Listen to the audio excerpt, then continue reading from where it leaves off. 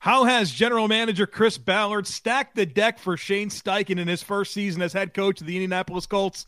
We're breaking that down today on the Locked On NFL Scouting Podcast. You are Locked On NFL Scouting with the Draft Dudes, your daily podcast for NFL and college football scouting. Part of the Locked On Podcast Network, your team every day. What's better than this? It's guys being dudes here on the Locked On NFL Scouting Podcast. We're the Draft Dudes. I'm Joe Marino from Locked On Bills. He's Kyle Krabs from Locked On Dolphins. And we are your NFL experts here with you daily to talk team building across the league on the Locked On NFL Scouting Podcast with the Draft Dudes, part of the Locked On Podcast Network, your team every day. We'd like to thank you for making Locked On NFL Scouting your first listen every day. And, of course, a big welcome to our everydayers. You know who you are. Those of you who never miss a single episode, we appreciate y'all being here very, very much. Joe, happy Draft Dudes kick off their NFL Pro Scouting campaign for the summer of 2023 day to you. Dude, excited, fired up. This is going to be good. So we kind of teased this at the end of last week, but the thought process here is we want everyone to be as well positioned as they can when the season starts to have the best possible perspective on your team by understanding all the teams. It's so easy as a fan of an individual team, and I do this with myself, to get caught up in a bubble of the individual issues within your own team without the context of how hard that thing that you have that complaint with is across all 32 teams, or how difficult it is to piece together a complete roster on an annual basis, and so on and so forth. You could probably build a list of t-shirts that we could make with all of the cliches of shortcomings of GMs, right? Or shortcomings of team building, and my team is bad at this, and my team can never do this. But when you put it through the lens of not just, well, it's my team and it's a problem every year for my team, and it's actually a problem for 30 teams every single year. So it's not a coincidence that it's a problem for your team. It changes the perspective a little bit, and it changes what the roadmap to get it fixed is. So our objective is to go through all of these teams. We have nice, pretty color-coded depth charts that we are codizing. Ooh, I like codizing. Whether that's a word or not, yeah, go with it. Yeah. All of the players, the key players on your roster. We're not doing all 90 players, right? But generally what's going to be your significant players throughout the course of this season, we're putting them in buckets to quantify what kind of players they are and how they are going to impact your team season. And that's what we're doing here. We're going to get to them all. Colts up first. Indianapolis Colts up first. Picked number 4 in the 2023 NFL Draft. They picked QB3 in this draft with Anthony Richardson, and we'll talk about offensive and defensive side of the ball and observations, and obviously there's a coaching change. So there's a significant schematic shift and change, and that is something we've talked about when trying to figure out what the heck the Colts were going to do with their quarterback situation anyway, right? It says, well, Steichen, they like unique skill sets. Well, they got a unique dude in Anthony Richardson. But the infrastructure around him and what they have to work with is, I think, where a lot of our observations can come, and we can have a healthy conversation about the Colts. So, Joe, without further ado, the single biggest observation you had about the Indianapolis Colts in 2022 was what? Offensively. Whew, man, there's so much I want to say. Can we just start with the offensive line? I feel like that's where I want to start. That's not where I would have started, but that's why I gave you the chance to start, and that's good because that means we won't take my talking points. So go ahead. Well, there we go. There's a win for everybody here. The offensive line for this team has been, in recent years, celebrated as one of the best in the league. And they've had some turnover on the offensive line, but they still have 3 nice pillars of the unit: Quentin Nelson at left guard, Ryan Kelly at center, and Braden Smith at right tackle, who's a player that I've gained a lot of appreciation for. But right now they're kind of trying to figure it out at right guard and left tackle. And Bernard Raymond was a fairly high draft pick last year. That was a rookie that got playing time, and he really struggled to begin, right? His first few outings really had a hard go with it. But I thought the in-season growth there was really strong, right? It's certainly a player that from the first time I saw him play to the end of the season really kind of helped change my perspective with how he was able to settle in. He needs to take another step if he's going to be their guy at left tackle. But, this right guard situation where I guess it's probably Will Fries is their starter right now. Danny Pinter, one of the backups. I still think they're trying to figure that position out. But I think for Anthony Richardson stepping into this football team, having three pillars up there that are experienced veterans, I think you know exactly what you're getting in all three players. That's going to be a major help for him as he steps into this football team. For sure. And I think we can acknowledge there was probably a little bit of regression across all three of those players last year. I know Braden Smith was highly penalized last year. I think he had 10 penalties called against him last year. I think he was credited with 7 sacks. Ryan Kelly dealt with an injury midway point of the season. Didn't look like himself. Quentin Nelson looked like he was pressing extra to help the issues at left tackle that were, whether it was Matt Pryor or Bernard Raymond or Dennis Kelly. Yeah, it played a lot. Yeah. So what you end up having is instability on both sides of the line. I think is the biggest observation that I had with the Colts offensive line is you had inconsistent play on both spots that compromise your best players, your cornerstones at that on that unit. Yeah. I think the biggest observation that I had with the Colts offensively was there was just a lack of dynamic play on the perimeter. And you have Michael Pittman, who is a very, very good wide receiver at the NFL level. I think he's going to consistently be a quality starter for the Colts. I think he's going to have a very productive pro career. But the touches for Paris Campbell, I think the lack of development for him to become a more dynamic player. Alec Pierce, who you brought in as another height, weight, speed type guy who I think has a lot of growth that's needed as a route runner. He's still an incomplete evaluation, and obviously he was a rookie last season and thrust into a big role. And all of these big body tight ends with Jelani Woods and Mo Alley Cox, Kylan Granson kind of gave you a change up and gave you a little bit more shifty of a player. But as I was just kind of reviewing and beyond that, it's Ashton Dulin and Michael Strawn, and there was just not a lot of pressure that they were able to apply to teams vertically. And what that ends up doing is everything was very crowded offensively for the Colts. You didn't command a lot of vertical lift. You had to throw into a lot of tight windows over the middle of the field. It really stressed Matt Ryan to stand in the pocket.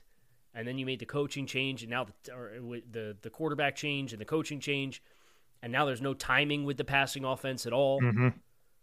And it just really, I thought, handcuffed what they wanted to do aside of Jonathan Taylor having his own injuries and issues where he missed some time and was not effective. I thought it was all compounded by the lack of dynamic play on the perimeter for the Colts last year. Coupled with a quarterback like Matt Ryan, who's not necessarily a threat to run the football. He doesn't have the big arm, right? So there just wasn't enough you had to respect with the Colts and their weapons. One pitch pitcher. Yeah. Right. I mean, he could get it out quick, and there was some really nice timing stuff. But like you said, they're allowing routes to develop deeper down the field, whether it was protection or separation. You just didn't get it, And Michael Pittman, I'm glad you brought him up. I mean, tough as nails, works the middle of the field, like unbelievable hands and ability to leverage himself at the catch point. But, he's not going to be a runaway from guy, right? I mean, I love his skill set, and I'm excited to see what he's going to look like with some semblance of some stability at quarterback. I mean, what this guy's been through over the last 3 years has been not great, and he still found a way to be really productive. Early DeAndre Hopkins-esque. Yeah. Allen Robinson playing. Yeah, he's on that for sure. But even Alec Pierce was a guy that, I feel like he was kind of redundant in this group. Like, I wish he had a completely different skill set, right? I mean, just a lot of bodies on him, even when he's trying to make catches. It just feels like there just wasn't a lot of separation, a lot of just contested situations, and that's just a tough way to make a living. And so I think really rounding out his skill set is going to be important for this team moving forward. But I do like that they were able to add to this mix a Josh Downs, right? Isaiah McKenzie as a gadgety type player. Those guys will help with some of that. Obviously, losing Paris Campbell, who was finally healthy, there's some trade-off there. But, between having the complete opposite of Matt Ryan and Phillip Rivers in Anthony Richardson now as your quarterback, to go with a little more speed, some developing young players. Jelani Woods at tight end looks like he's a stud in the making. There's a lot to like here, but it still needs to evolve. So we'll that kind of covers my big picture observations on the offensive side of the ball. When we get to segment 3 is when we'll pull up the depth chart and kind of go over the classifications of all the players, Joe. But we're going to switch gears, go over the defensive side of the ball, and hopefully sink our teeth into that side of the football. Or sink your teeth into a Built Bar. That's what I did before we recorded this podcast, because these are the best tasting protein bars on the planet. Folks, if you are looking for a delicious snack, but you don't want a bunch of sugar, you don't want a bunch of calories, but you want some protein, check out Built Bars. These things are healthy and they're delicious. They're delicious because they're covered in 100% real chocolate, and they come in great flavors like churro, brownie batter. They've got coconut, almond, peanut butter puffs, so many great flavors. It's like eating a candy bar, but they're good for you. And like we mentioned, they're low sugar, low calorie, 17 grams of protein in this Built Puff. They're awesome. Check them out. You can head on over to built.com, order yourself a box or 2 or 3 or 10, and use our promo code LOCKDOWN15. It'll get you 15% off your next order. But you can also go to your local Walmart or Sam's Club and pick up a box off the shelf. Try them, folks. You'll thank us later. Defensively, for the Indianapolis Colts, my number one takeaway is, holy cow, are their defensive tackles good in this lineup. With DeForest Buckner and Grover Stewart. Dude. Those dudes are really good. Mm-hmm. They've got some brick houses in there. And DeForest, I mean, from a dynamic athleticism perspective, too, and range and effort and length, and he's everything you remembered he was in San Francisco, and he's just continued to stack dubs as a player with the Colts, and well worth that. He got 20? 20, yeah. My guy's going to mess around and be outside the top 8 in defensive tackle contracts here pretty soon. He's going to look like a pretty good value, but Grover Stewart, maybe not as disruptive, but those two guys for me, that was the obvious number one takeaway for me. Yeah, and some of those reps with DeForest Buckner, they even let him rush off the edge, man, and this guy was just collapsing the width, dude. He was, everything you hoped he'd be. I guess that's a great take. I respect that a ton. I loved watching Grover Stewart especially. I feel like this team has a lot going for them at linebacker. And, obviously Shaquille Leonard's their guy, but he had a back injury last year, right? He played like 3 or 4 games, if that, something, just a very small amount of time on the field. They lost Bobby Okereke in free agency, but they still have Shaquille Leonard coming back. But whether it was Zaire Franklin in his 7th season looking like a really nice player, or EJ Speed, even both of those guys, I'm like, wow, this team's got some linebackers. And like last year to have all 4 of those dudes, obviously Leonard being injured. But I feel really good about what they were able to kind of transition into, and having both Zaire Franklin and EJ Speed at their disposal to kind of figure it out around Shaquille Leonard. I think they got a nice trio of backers there in Indy. I'm glad you mentioned Zaire Franklin, just because as I continue to really watch him specifically, and obviously the production speaks for itself. His previous career high in tackles was 40, and he had 167 last year. Right? So did he have that many, dude? That's 4x crazy. His previous high. He had his career worth of tackles last year. Yeah, he actually had 60 more tackles than he had in his first 4 seasons combined last year. Right? And tackles, you understand tackles aren't the be-all, end-all statistic for linebackers, but 12 tackles for loss. He hit the quarterback a ton. He had 6 passes defensed. He had 2 forced fumbles. He had 3 sacks. And it's the way he gets downhill, too. There was one play against what was the second game that I watched? Steelers by chance? It was the Steelers. Steelers? He had some nice fills. It was the Steelers. That play where he was calling out the outside zone run to the left, and they jump the back in the pre-snap, and he immediately points it out. and they run his way, and the way he works over top of the climbing offensive lineman and then shoots forward to gain depth into the backfield and then still rip across the face of a lead blocker and come to balance on Najee Harris and make the tackle was a really nice embodiment. He had another play in that Steelers game where he comes downhill and he smacks the guard and then gets off the guard. Like it was the blend of range, length, block deconstruction skills, and the tackling that all pieced together for me. That just a phenomenal season. I was blown away by how good I thought he played. What was your takeaway of Kwity Paye? First round pick a few years ago out of Michigan, an edge rusher, a player they really need to be an impact guy. Where were you with him?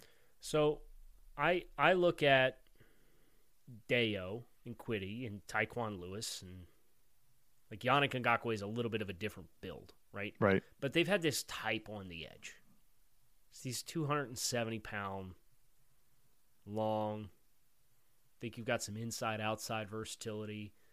And I think they're all cut from the same cloth. And in the same way that I thought their offensive skill set was too redundant, I thought all these pass rushers were too redundant. And Kwity Paye did not, whatever his athletic profile was expected to be, right, from a testing perspective, dynamic athleticism, I thought they were too lethargic on the edge.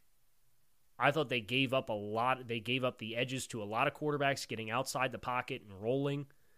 I think their ability to flash in space in short spaces and collapse down the line of scrimmage. The Raiders game was an awesome contrast of Chandler Jones and Max Crosby when I was watching the Colts play offense, and then when the Colts are on defense and you're watching their edge players try to pursue Derek Carr. I just didn't think they were... I think they're a little too heavy there. Mm-hmm.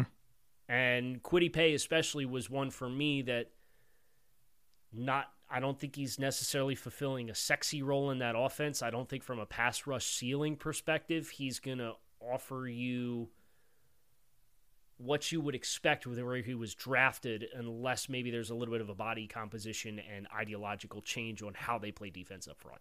Yeah. I came up with similar thoughts, and that's something that I've thought a lot about. I don't want to make this about the Bills, but it's a very similar thing, a little bit too heavy, and you really enjoyed seeing a Von Miller, right? A different type of skill set come in there. And I hope I think variety with your rush arsenal is important, just like it would be for an RB stable or a wide receiver core. I think Ebukam will help that. Yeah, I agree.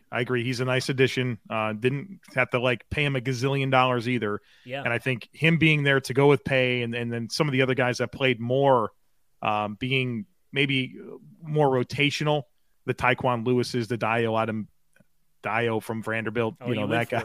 I went for it and I pulled the plug. Odin Yingbo, I think it is. Yeah. Is that right? Let me get one more point in here on this defense. Interesting, the two corners that they drafted, Juju Brents out of Kansas State, Darius Rush out of South Carolina. They seem to fit, what you'd think a Gus Bradley defense would want, but also interesting that they leaned into, they rotated quite a bit at corner, but Isaiah Rodgers, who's like 5'11", 170, who I think is a good player. Yeah. But not necessarily the scheme fit or stylistic player that you would expect. And then they, invest a couple of picks here on corners that are the tall, long, that type of profile. And so I wonder if there's a little bit of a transition with what they want to do with corners. Well, I certainly think there is. And then you consider that you're moving on from Stephon Gilmore, who still very much can go based off of last year's tape. He can mirror and match still. High level. Yeah. This was the Brandon Fakeson type. Oh God, is what they ended up bringing. He was the guy on their defense. You're hoping you have better versions of that with Darius Rush and Juju Brents, right? That's the goal. Yeah, I couldn't tell you how many times I was watching the Colts and I'm like, there's 31 again. You know what I mean? 31. They're going to be better because that guy's no longer on their defense. Shout out Kenny Moore though. Kenny Moore really sturdy, probably put in some positions with matchup stuff to play outside more than I would have expected in stretches of play. And thought he handled it well. Really combative at the catch point. He had a lot put on his plate as far as getting down in the run fits too. Yep. There's some of these where they're running nickel pressures or they're expecting him to run from the slot and get down into the C gap with a tight end attached to the formation. and fit the run. So they put a lot on his plate. Yep. I thought they put a lot on some of these DBs to get involved in the run game and fit some pretty ambitious gaps from where they were starting in pre-snap looks. But I generally agree. I think that there's a lot to like here. I think kind of the trap that it felt like Ballard fell into with going and getting the same type of player with pass catchers, they fell into with pass rushers other than Yannick Ngakoue, but then teams would run at Yannick when he was on the field and really tested him. So I think that's I think what I'm excited for from the edge group and getting a little bit more well-rounded is, A, you're going to get Shaq Leonard back, and that's going to be a big win for you. But then also the different body types at corner and getting Ebukam to step into the role that Yannick Ngakoue played, where I think he can be a more well-rounded player. All right, so in just a moment here, we're going to talk about some of the discrepancies that you and I had when classification disagreements, so a little bit of debate coming up here in just a moment. So I'll go ahead and I'll pull the depth chart up. And there was a lot of consensus for Joe and I.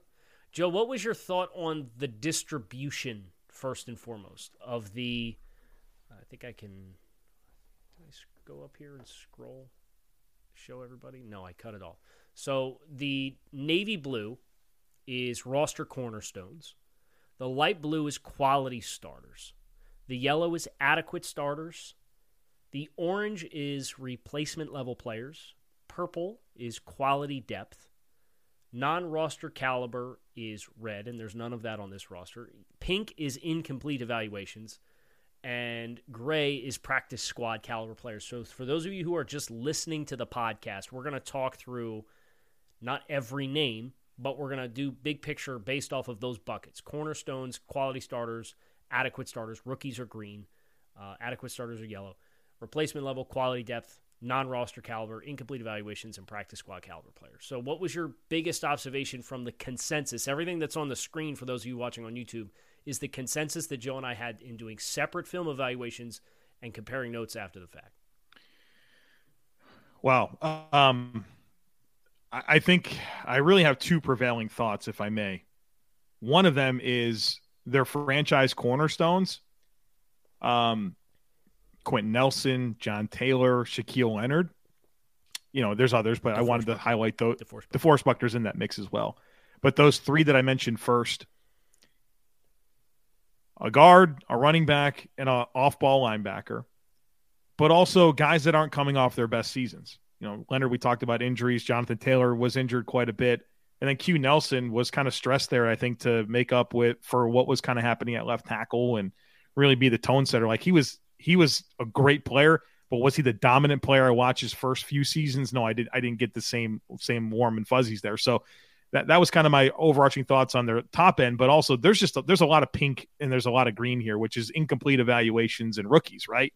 Which is, you would expect that to be the case with the reset, right? With coaching, right? I know it's interesting because you have Chris Ballard as a long tenured GM, but a lot of this is going to be one of the teams that I think that their range of outcomes is going to be pretty significant when we get through this entire project and just realize how many unknown players at this point they're going to be relying on.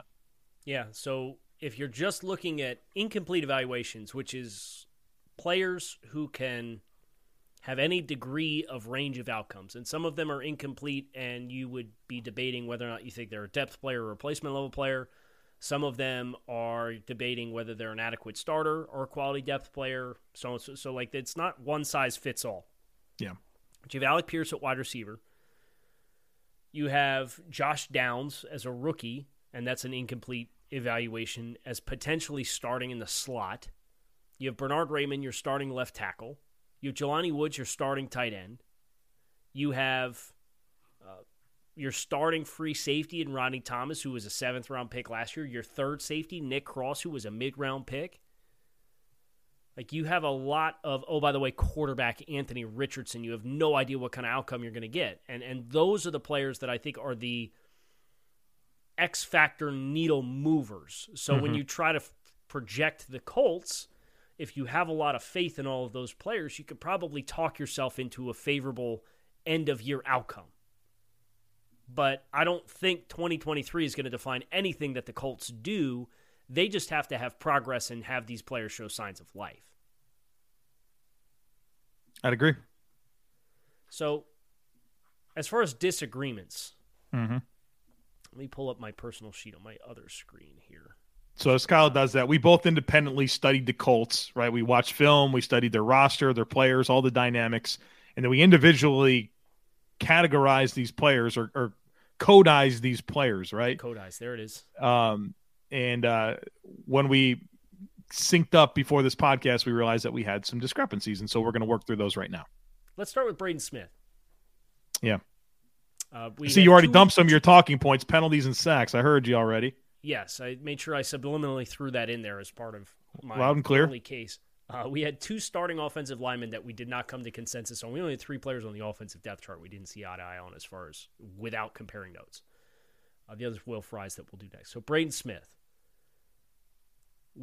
I've kind of already expressed my holdups, and I know sacks are not a one-size-fits-all thing, so I'm not married to – I put him in the adequate starter bucket.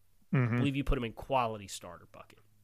Yeah, I think he's just been really consistent for them across a number of seasons, been a starter since 2018. I know his sacks and penalties were up this past year, but like that's not consistent with previous years, right? I think it was a little bit of a blip. We talked about some of their dynamics. So you got a tough quarterback to block for in Matt Ryan, who's, is going to not be able to avoid anything. You had Sam Ehlinger and your rhythm was off. I don't know. I think there was reasons for some of that stuff. I just feel like as a $17.5 million a year right tackle who's been consistent for them, maybe even their most consistent performer last year on that O-line. I want to put him in a little higher bucket. Okay. So I'm not married to adequate starter, so I'll meet you with quality starter. I guess my only question is, you had mentioned the financials. Mm-hmm. What kind of weight are you carrying with financials? Because as I studied Braden, I didn't even look at his contract because I knew he was some relatively high floor player. Mm-hmm. So I said, okay, I think his floor is an adequate starter, so he's justified to have a starting spot. I didn't really think the financials were going to move the needle for me one way or another. I don't think that they're going to. Just me asking you your angle, because we have these buckets, but our definitions of them, that's why we are looking to do a consensus version of them, so we're just on the same page. I think sometimes the financials can tell you something, but there's going to be times where teams are playing a franchise cornerstone and they're not a franchise cornerstone, right? Like that's going to be the case and vice versa. So I thought that it was just kind of – I used the financials there to support like, hey, this is a player that's proven over a period of time that they're paying him like he's one of the better right tackles in the game. I thought that gave it some merit to like, hey, there's buy-in here. Okay, that's fair. Will Fries is our other consensus as a starter on the offensive side of the ball that we need to come to. I had him as a replacement level player. He was the 250th overall selection in the 2021 NFL draft out of Penn State. You had him incomplete? Yeah, I mean, he guys played 664 snaps in his career, started like 8 games. If Bernard Rabin's an incomplete evaluation, then I think Will Fries is as well. I'm not optimistic here, but so I like the case that you make. I guess my counterpoint would be, I know what I thought he was out of Penn State, and he hasn't showed me anything for me to not believe that that's what he is, and he got drafted 250th overall. Well, I mean, that's going to open up a lot, though, right? Like, I know what I thought of certain players and kind of what they show me through a small sample size, but like this, that's affirming it. I don't know. I don't know that I've learned enough about him. Okay. Well, I think I also look, I had the Colts last year as one of my pro teams. Yeah. So I came in feeling like I felt pretty confident in what I thought of a lot of the guys. If we're taking sample size and we want to, by the end of 2023, we will know what bucket Will Fries belongs in, correct? I think firmly. I'm not going to fight hard here. I just, I had him as, I've already put him in pink. So okay. He'll be another incomplete evaluation. Okay. So you've won both of these battles thus far. Wow. Okay. How about Ashton Dulin? I had him in replacement level, I'm sure. I had him as quality depth. And I have him as replacement level. So, where I talked myself into Ashton Dulin was what the Colts are offensively, or what they have been offensively, right? Run-heavy team. Really likes to get out there and pound the rock. And Ashton Dulin took almost half of his snaps last year offensively were blocking. And at 215 pounds, with that frame, I think he afforded enough in not a receiver role to be a complementary blocking wide receiver that you would feel comfortable with continuing to play on special teams, that I was totally cool. And he played almost 200 snaps on special teams last year, and he was quite good in last year as well. He had like 14 tackles on special teams in 2021. All right, you're going to win this one because I think you gave more credit to blocking and special teams as a depth player than I did. And I did for Grant Stewart, right? And I gave Grant Stewart a quality depth label for all of those reasons. And I focused way too much on, 33 catches in 4 years. With Dulin, I think you have this correct. Okay. So there's our consensus through everything else that we had. We have now Will Fries is an incomplete evaluation. Braden Smith is a quality starter. Ashton Dulin as quality depth. On the defensive side of the ball, we had 3 players who we did not see eye to eye on as well. Only one starter, though, and it's Zaire Franklin. Mm-hmm. I'm all the way in. See, you're just a little more willing to do it. I gave him a yellow, an adequate starter, and you gave him the quality starter. And I couldn't get there because, it was his 5th season, right? And it was his first extended action. It's like, I don't know, quality starter. We're going to put him in the same bucket as Kenny Moore, who's been a very consistent player for that defense for a number of years. If he goes out and has the year that I think he can, I think he'll be in that quality starter. But how much of this do we want to project? That's where I got a little uncomfortable with going higher.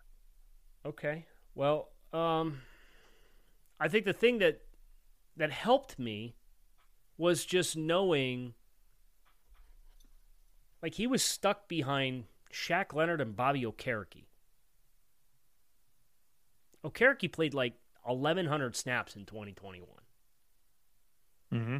So when he gets the opportunity, the caliber of play was there. So yes, I was not so much hung up on first time doing it and saying, well, if I'm looking at who Zaire Franklin is right now, he was the best linebacker on the team throughout the course of the season last year when you combine caliber of play with availability with versatility. So that's why I put him in the quality starter bucket. I don't know if I'm willing to come up here. Okay, let me ask you this. What would stop us after the year from coming back down if he regresses? Wouldn't you rather him go up, though? I feel like I'd want to take this from, this is where he's at. I think if he validates it, it can go up. As opposed to, I think he's here, but, maybe he's not, and bring him back down. I don't know. I'd want to go negotiate up if I can. Where would you have put Bobby Okereke? Obviously, that's we'll do him when we do the Giants, but we've now watched the Colts. I thought Franklin Okereke has some nice splash plays, but I thought Franklin in speed popped more for me at linebacker than Okereke did. Okay, to be honest with you. So we agree in that front. Yeah, I'd put him in yellow. You'd put Okereke in yellow? Yeah. And I don't think he's an impact starter. Putting Zaire Franklin there is just sample size. Correct. Okay. Well, America, you are my witnesses. We're gonna put him in yellow because we got other stuff to do today. We can sit here, go back and forth the whole time. I put him in yellow. On my ballot, he's blue.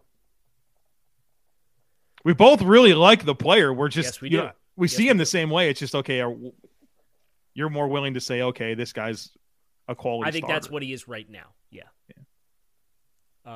Because we did this project last year, and there were some players on teams that came down. So I'm not as, I guess, off-put of the idea of bumping somebody back down.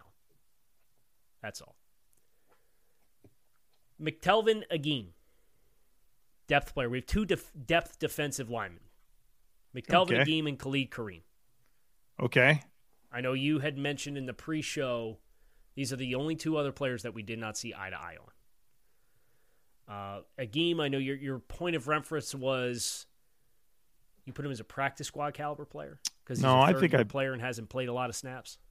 Then I did. I did put him as a practice squad player. I mean, was a third rounder in 2020 for Denver. Played 230 snaps across 2 seasons. Didn't play it all last year. Now he's on the Colts. So I don't know. I don't know that he's much of a factor to make this roster. And I had put him as a replacement level player on the same tier as like Taven Bryan. And Taven Bryan's that's exactly why I couldn't put him in the same bucket, because Taven Bryan has accomplished something over the last 6 years in the NFL. Played a fair amount of snaps. Made some plays. McTelvin Agim, the next play he makes will be the first one. Okay. So that is our only, I believe. Nope. Danny Pinter. Oh, gosh. Do we have to debate this one? No. Who's higher on Pinter? That was our only – those are our only 2 practice squad caliber players that we have forecasted in potentially meaningful roles for the Colts. Okay. And then Khalid Kareem I had as quality depth. And I have him where? I don't know, what's your ballot say, you nut? I believe you have him as a incomplete evaluation. No, you have him as a replacement level player. No, he's a little more accomplished than Agim. Same type of deal. 5th round pick, 2020. 2 seasons with the Bengals in a rotational role. He played. I think he was injured last year. Right, kind of came in later in the season. Came in late. He looked okay. I don't know. I wish there was more sample size. I won't fight you hard here. You want him. Where do you have him again? I have him in quality depth as like your 6th defensive end. And I have him in replacement level. Yeah. So replacement level. I won't fight you on that. So and part of my definition of those 2 buckets too is replacement level players are players that could start for you. But quality depth is a player, in my mind, that you understand is never going to start. Right? Like you feel like Khalid Kareem is in the bucket of like could start for you. No, and that's why I put him in quality depth, because I know his role, his future, his ceiling is a depth player, and that's it. Okay. I'm comfortable with him being on my 53 as a depth player. Yeah. Okay, I got you. Versus Tyquan Lewis, who's in front of him on the depth chart, we both have as a replacement level player. He's a better player, right? But there's a world where he could start. He's a replacement level player in a starting role. Yeah, I will definitely come down on that one with you. Okay, cool. So there you have it. There's the Colts. That is our scouting deep dive on the roster as it currently stands. Obviously, there are still changes that could potentially be made. I'm going to bring us back on the screen here, Joe, so make sure you're not picking your nose or anything like that. Thank you. A lot of unknown with this team, I think, is probably the biggest observation and thing that we're going to acknowledge. And as you see more of these teams, you will have a different perspective on the color distribution if you're watching on YouTube. And if you're not watching on YouTube, hit subscribe on the channel and at least come check out the last 10 minutes when that's up on the screen. I think it'll really help you visualize these rosters as we continue to do these. Yeah, this is a fun start. We got a couple more teams we're going to get to this week. We're going to get to a draft prospect, a creative concept later on. It's a good time to be here, man. Are we doing something for the roster reveal on Thursday? Well, is it going to happen?